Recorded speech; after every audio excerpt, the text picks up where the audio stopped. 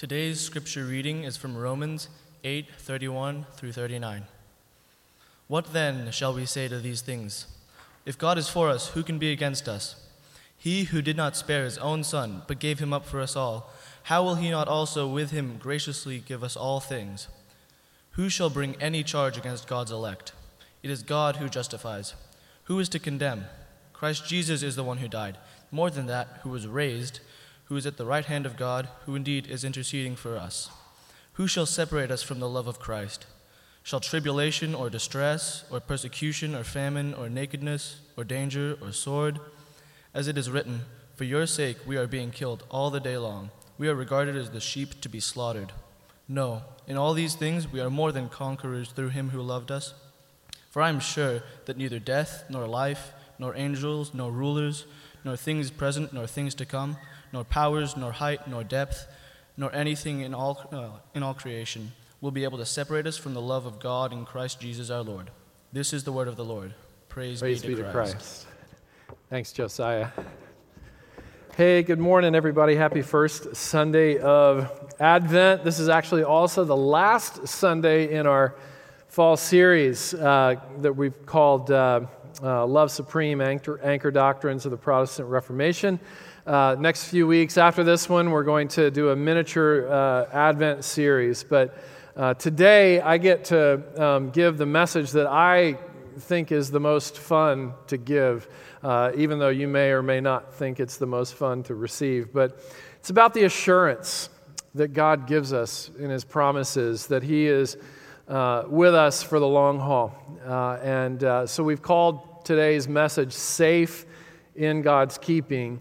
And I'll start this way. When we announced that my wife Patty was pregnant with our first daughter, you would expect your own parents to say, "Oh, we've been waiting for this day, so excited." Yes.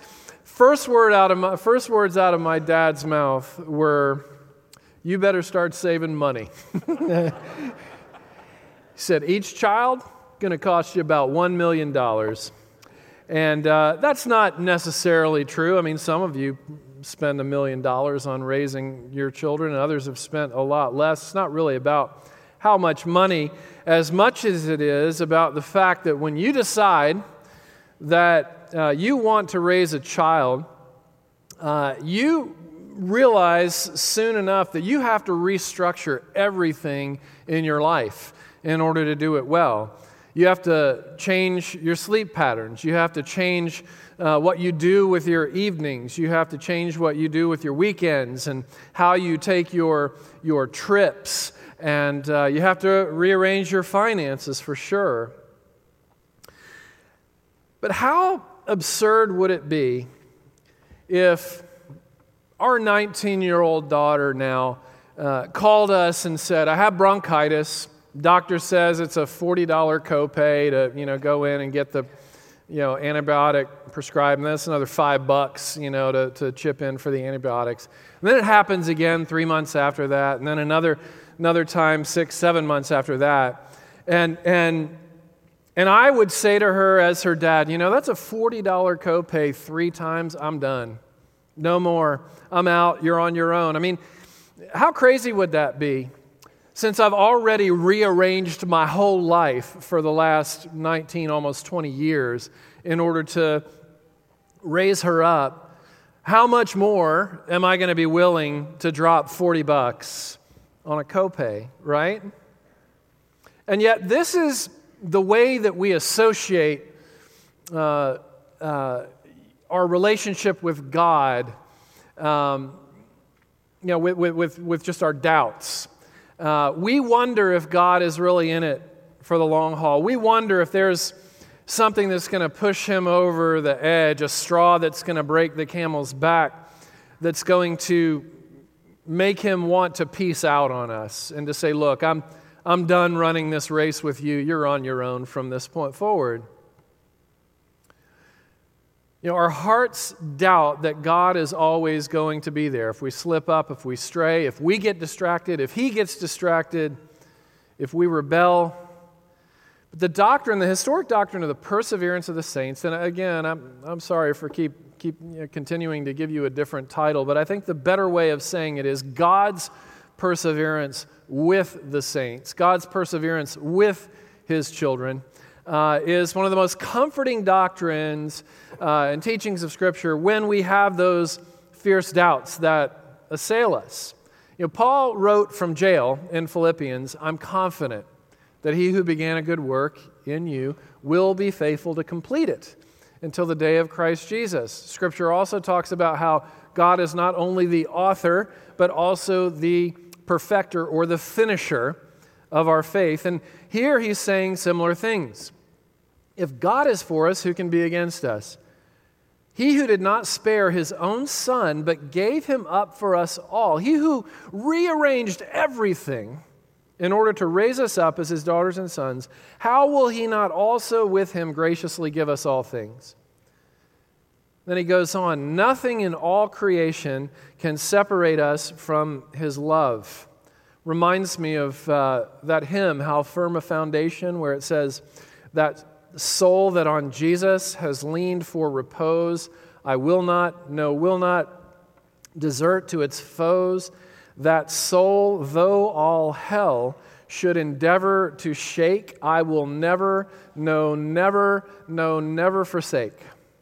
We're talking about the same kind of assurance here that Jesus provided when he said, nothing can snatch you out of the hands of my Father. Not even the Father can snatch you out of the hands of the Father once you're in, because that would be contradictory to his own faithful character, and it would contradict the nature of his persevering love. And so I want to talk about how nothing can separate us under three headings. Neither your present, nor your past, nor your future will ever be able to separate you from the love of God in Christ. So, not your present. So, the situation that Paul is speaking into is first century Rome. And in first century Rome, it was not safe to publicly identify with Jesus Christ, as his recipients of his letters were publicly identifying with Jesus Christ. And so the consequence of this is what he writes about his own life, his own autobiography, when he says we're facing persecution and danger, not in spite of our faith in Christ, but because of it. And then he goes on in verse 36, we're being killed all day long. We're regarded as sheep to be slaughtered. These are grim circumstances. Did you know that 11 of Jesus' 12 disciples died as martyrs because of their faith in Jesus? A few years after the writing of this letter, the Roman Emperor Nero decided that he was going to start burning Christians alive for sport, just for sheer entertainment. This and so many other scriptures and just history itself verifies that being connected to Jesus Christ in no way is going to protect any of us from the hardships and difficulties of life. In fact, it may escalate our suffering sometimes, because to follow Jesus is to take up a cross daily. Jesus said it himself, in this world you will have trouble. This was true for Job. This is the oldest book in the Bible. Book of Job was written before the book of Genesis even was written. And there are two things about Job that become clear very early on in the story. And the first is that he is the most righteous, godly, faithful person in the whole land. That's how God describes him in the book. And the other part is that he experiences some of the worst suffering imaginable, and the suffering just seems to keep piling on, one episode after another. Terrorists come in, and they, in one day, kill all 10 of his children. They destroy his property. They finish off his lucrative business, and his business doesn't exist anymore. And then after that, Job's health becomes compromised. It says he's afflicted from head to toe with sores, or the word some translation is boils. And then after that, the one person who's supposed to walk, with him through this and comfort him through these afflictions and be together with him, because they're both sharing all of these losses, said, this God that you take such comfort in, I'm out. I'm done. Love God? I hate him. Curse God and die, Job's wife says. And Job, to the contrary, when all of these things happen, it says that Job didn't utter a single negative word against God. Instead, he fell on his face, worshiped God, and said these famous words, "Naked I came from my mother's womb, naked I will depart. The Lord gave, the Lord has taken away. Blessed be the name of the Lord." You hear a little bit of an echo of this in Paul when he says, we're facing death all day long, and we're more than conquerors. The Apostle John says the same thing probably somewhere in his 90s when he writes the book of Revelation. He's the only surviving disciple, but he's in prison on a remote island not unlike Alcatraz called Patmos for his faith. And he says, we're overcomers. Do these guys need to read some Nietzsche or something in order to get back in touch with the reality of the groan of the world in which we live? Or listen to some Bon Iver or something?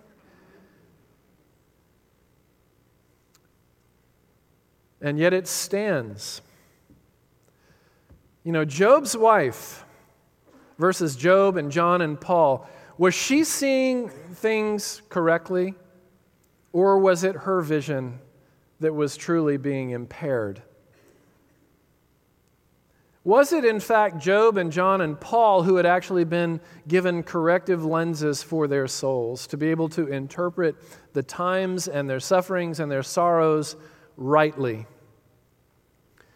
Was it not them who were given spiritual wisdom to understand that if they were able to know and see everything that God does, they would realize that there's much more than meets the eye? They would realize that, yes, God gave the devil some rope to work with Job, but the truth of the matter, and we know this in retrospect, is that God only gave the devil enough rope with which to hang himself, and he was hung by the very faithfulness of Job, whose faith he was trying to destroy. Screwtape loses in the end. See, for Job, though, it wasn't all praise the Lord, happy clappy, pie in the sky, sappy, sentimental Christmas American faith. It wasn't that at all. Because if you go through the story, you read the whole book, you see that there are times as well when Job's suffering is tearing his guts out as he's trying to find some answers, trying to make sense of what's going on in this story of God in which his story has been embedded. And it doesn't make sense. It doesn't match up with the goodness and love of God that he's always assumed. And he starts to doubt and to struggle, and he gets in shouting matches with God, and he says things like, God, you mock the despair of the innocent. Where are you? What are you up to? On the same level of irreverence as the Psalms. It's not irreverent at all. Job's wife is one and done. Hers is a very unholy, ungodly cynicism where she says, I'm finished. I've lost control of my life. God doesn't love me. It's clear. I'm done. To hell with him. But Job keeps wrestling. He keeps going to the mat. Yeah, he says some things that God will later correct him for. What do you call that? You call that a relationship. If you've never found yourself pushing back on God because of suffering and because of the groan that Paul talks about earlier on in this chapter, maybe you're still in the superficial territory. Even Jesus learned faithfulness from the things that he suffered. Even Jesus cried out to God from the cross, why have you forsaken me? Directly quoting the 22nd Psalm, by the way. But in the long term, we see several things develop for hearts that are surrendered to the Spirit's work in the climate or ecosystem that includes suffering. One is friendship with Jesus. Remember what C.S. Lewis said? When he said, friendships are formed when one person looks at another and says, oh, you too? You graduated from this university too? You've voted for this candidate too? I thought I was the only one. You like Pappy Van Winkle? Oh, me too. You're a songwriter? Oh, you too? You're a songwriter? And so on, right? You've had miscarriages too? You've been anxious and depressed too? Hey, can we walk together? Community is formed, solidarity and friendship are formed with Jesus through suffering, right? Because it's even Jesus who learned character, who learned obedience through the things that he suffered. To suffer is to move beyond a superficial, sappy, sentimental knowledge of Jesus to a visceral, personal one that would drive Paul even from jail to say, I want to know Christ and the fellowship of sharing in his sufferings. He doesn't say I want suffering. He's not being masochistic or anything. He says, I want to know the fellowship that comes through suffering, the fellowship with Christ, the suffering servant. The other thing that happens in the ecosystem that includes suffering for surrendered hearts is the development and cultivation of character. Paul writes in Romans 5, we rejoice in our sufferings because they produce perseverance, character, and hope. What Paul's saying is that through suffering, you can become a better quality human with a better quality soul. Your fragile soul can start to assume solid attributes through the refining fire of suffering. Elizabeth Kubler-Ross, the expert on grief, I'm not sure if she has a faith commitment, but she says some things that are very wise. One of them is this. She wrote, the most beautiful people are the ones who have known defeat, known suffering, known struggle, known loss, and have found their way out of those depths. So I want to speak to those of you who are students, especially middle school and high school. I don't know if you have this experience, but in high school, there was often this feeling of being an outsider looking in that I would experience. And I don't know if people saw this in me or not, but I always felt like kind of an outsider. I always felt nervous around things like cool and popular. I was always a little bit jittery when I sensed that I was in the presence of a clique. And, I look back on my middle school and high school years, and those that I've kept touch with, those whose lives I'm still on some level engaged with, it turns out that the ones who were known as the cool, popular kids who formed cliques and excluded others have actually ended up, for the most part, struggling the most as adults. And the ones who have moved forward in life and have become more solid human beings have tended to be the ones who knew what it was like to be left out, who maybe even knew what it was like to experience bullying and being excluded. See, because in those experiences, there's this thing called compassion and kindness that can be formed. Because this experience of being turned into a loner, you don't want anybody else to have that experience, and so you end up being the kind of person who speaks words that build up instead of tear down. See, the more solid souls later in life tend to be the ones that were treated in the harsher ways younger. And this is a general rule of thumb, but it's true in my experience when I look back that cool may win high school, but kindness wins life. Even Jesus learned obedience this way. The other thing is that all suffering for the child of God has a shelf life.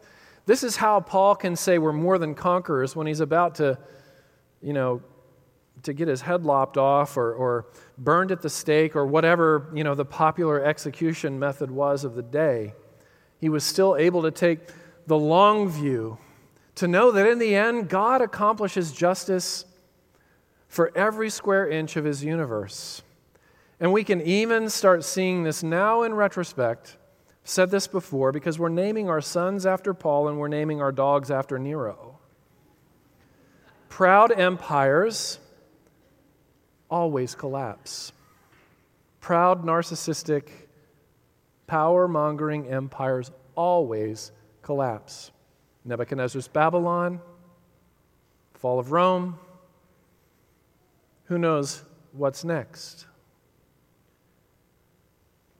And if I don't receive any relief in this one life I've been given, Paul says to this, I am sure not even that will separate you from the love of God. Why? Got to say it again. At In Town, we sung your song, Jeremy, your rendition of, Bid My Anxious Fears Goodbye. And I was just sitting there thinking, wow, this is what Paul is after here, bidding our anxious fears goodbye. Why? Because fear is based on what we imagine about the future. And yet this is the imagination that's based on things that are true, that the gospel has given us, that your long-term worst-case scenario, 100 years from now, the worst that it can be is resurrection and everlasting life and perpetual everlasting bliss. That's as bad as it's going to be for you 100 years from now. And 1,000 years, and when we've been there 10,000 years, bright shining as the sun, we've no less days to sing God's praise than when we first begun. Your best days are always future in Christ. So when suffering comes, if you're tempted to say, can God possibly love me? Don't let suffering determine your view of God's love. Please let God's love determine your view of suffering. Neither your present nor your past can separate you from God's love. If you knew my history, though, if you knew the things that I've said, if you knew the things that I've done, the things that I've thought, you'd know that I'm disqualified. I am one of the disqualified ones. I have to be. See, in the same way that suffering would lead Job's wife to hate God, sin may lead us to hate ourselves. Both are sort of reverse sides of the same coin. Both are lies that persuade us away from God. Verse 33, though, who shall bring any charge, Paul says, against God's elect? It is God who justifies. Or as John says in 1 John 3:20, even when our own hearts condemn us, God is greater than our hearts. I love what Brennan Manning wrote in Vulgar Grace. He wrote this as an alcoholic. My life, he said, is a witness to vulgar grace, a grace that amazes as it offends, a grace that pays the eager beaver who works all day long the same wage as the grinning drunk who shows up at 10 till 5. It works without asking anything of us. It is not cheap, but it is free. Grace is sufficient, even though we huff and puff with all our might to try and find something or someone that grace cannot cover. Brennan Manning doesn't know what I've done. Well, but Jesus Christ does. Jesus Christ knew what Paul had done. You remember that? Saul, Saul, why do you persecute me? Paul refers to his former life before conversion to Christ as that of a blasphemer, a persecutor, and a violent man, a bully. Or you've got David, the abuser of power, the sex predator, maybe with a button behind his desk, whose behavior would appropriately outrage the masses. And yet, who is David referred to, or who is Jesus referred to in the Gospels? How does he refer to himself? But as the son of David. Unbelievable, vulgar grace. Peter the betrayer, Matthew the crook, Mary Magdalene the prostitute. Need I continue to persuade you out of your self-loathing that you falsely think keeps you away from the love of God? Here is reality. God loves to forgive you more than you love to be forgiven. God loves to forgive you more than you love to sin. As one of my mentors in grace likes to say, so put that in your pipe and smoke it. We have to inhale this in one way or another. We have to take it in. What about the unpardonable sin? What about the blasphemy against the Holy Spirit that Jesus talks about in Matthew 12? I will agree, the most terrifying words, in my opinion, that have ever been uttered in the history of the world were when Jesus said, all words spoken against the Son of Man will be forgiven, but whoever speaks against the Holy Spirit, whoever blasphemes the Holy Spirit, will not be forgiven either in this age or in the age to come. What are we to do with that? You know, John Bunyan was tortured emotionally for 3 years, deadly afraid that he had committed this sin and that there was no way back into the favor of God. Scott Sauls had a similar season in his life. 6 months or so, I was emotionally tortured, fearing that I had committed the unpardonable sin. And what I learned during that season is that the original Greek matters.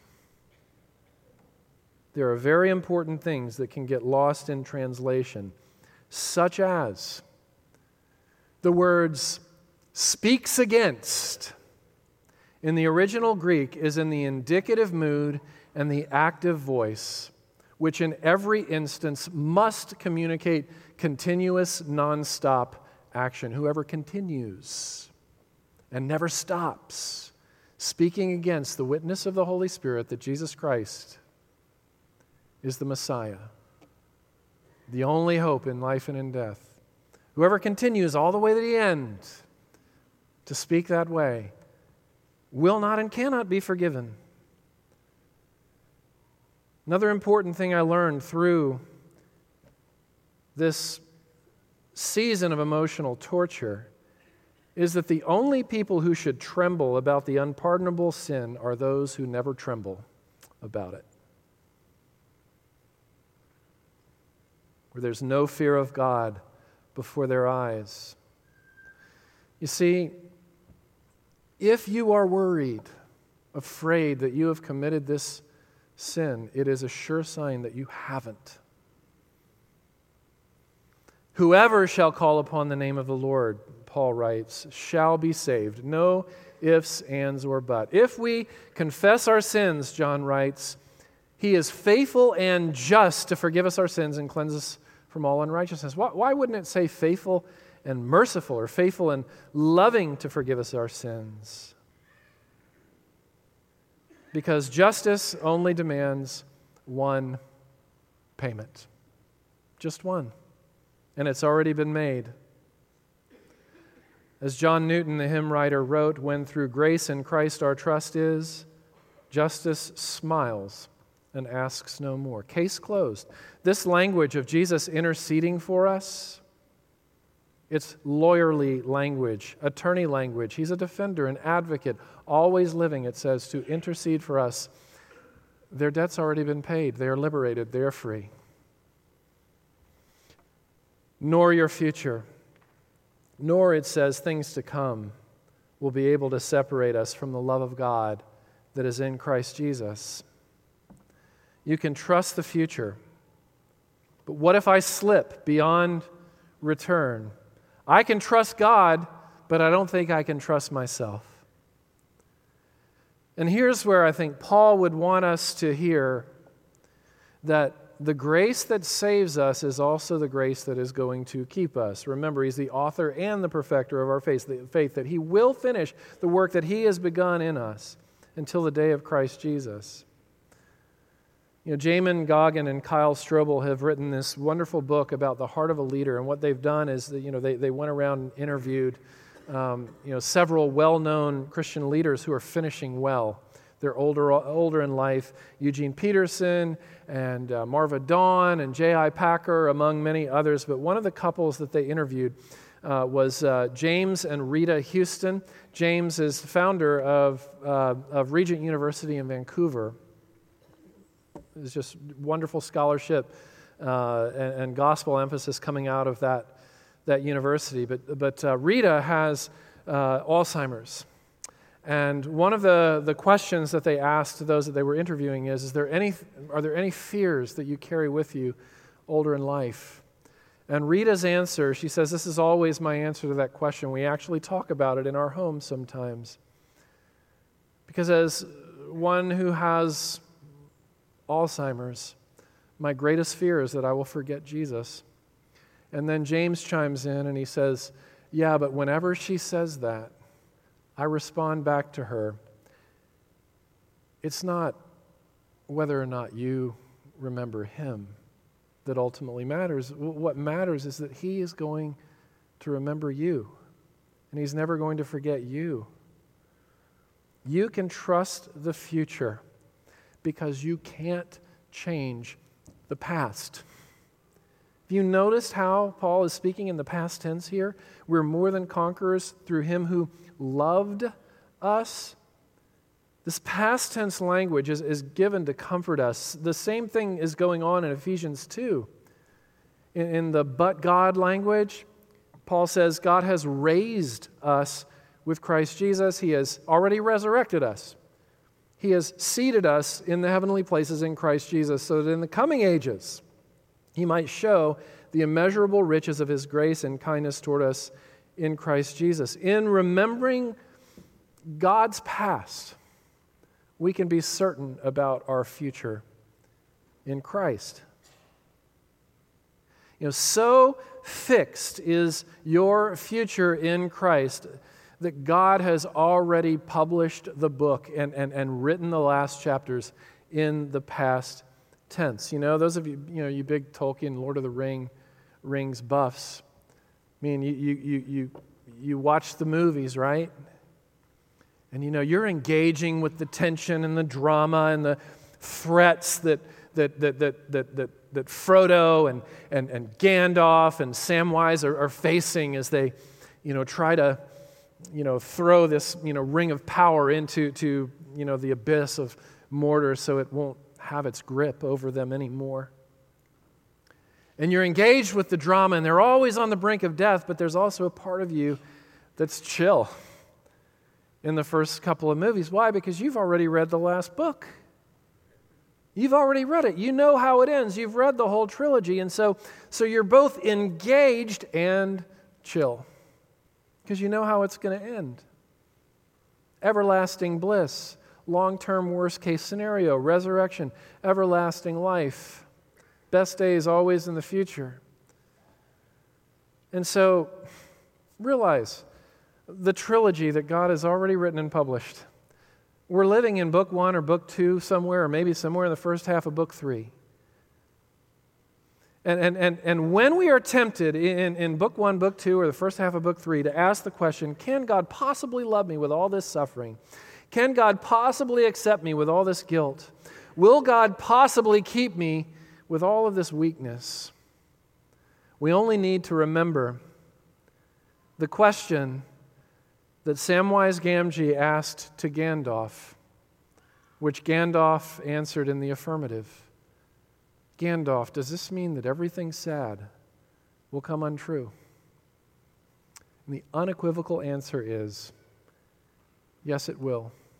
Because nothing in all creation, neither your present, nor your past, nor your future, will ever be able to separate you from the love of God. It's in Christ Jesus. Thanks be to God. Let's pray. That soul that on Jesus hath leaned for repose, I will not desert to its foes. That soul, though all hell should endeavor to shake, I'll never, no never, no, never forsake. Thank you, Father. Paul was convinced. Would you convince us too? Amen.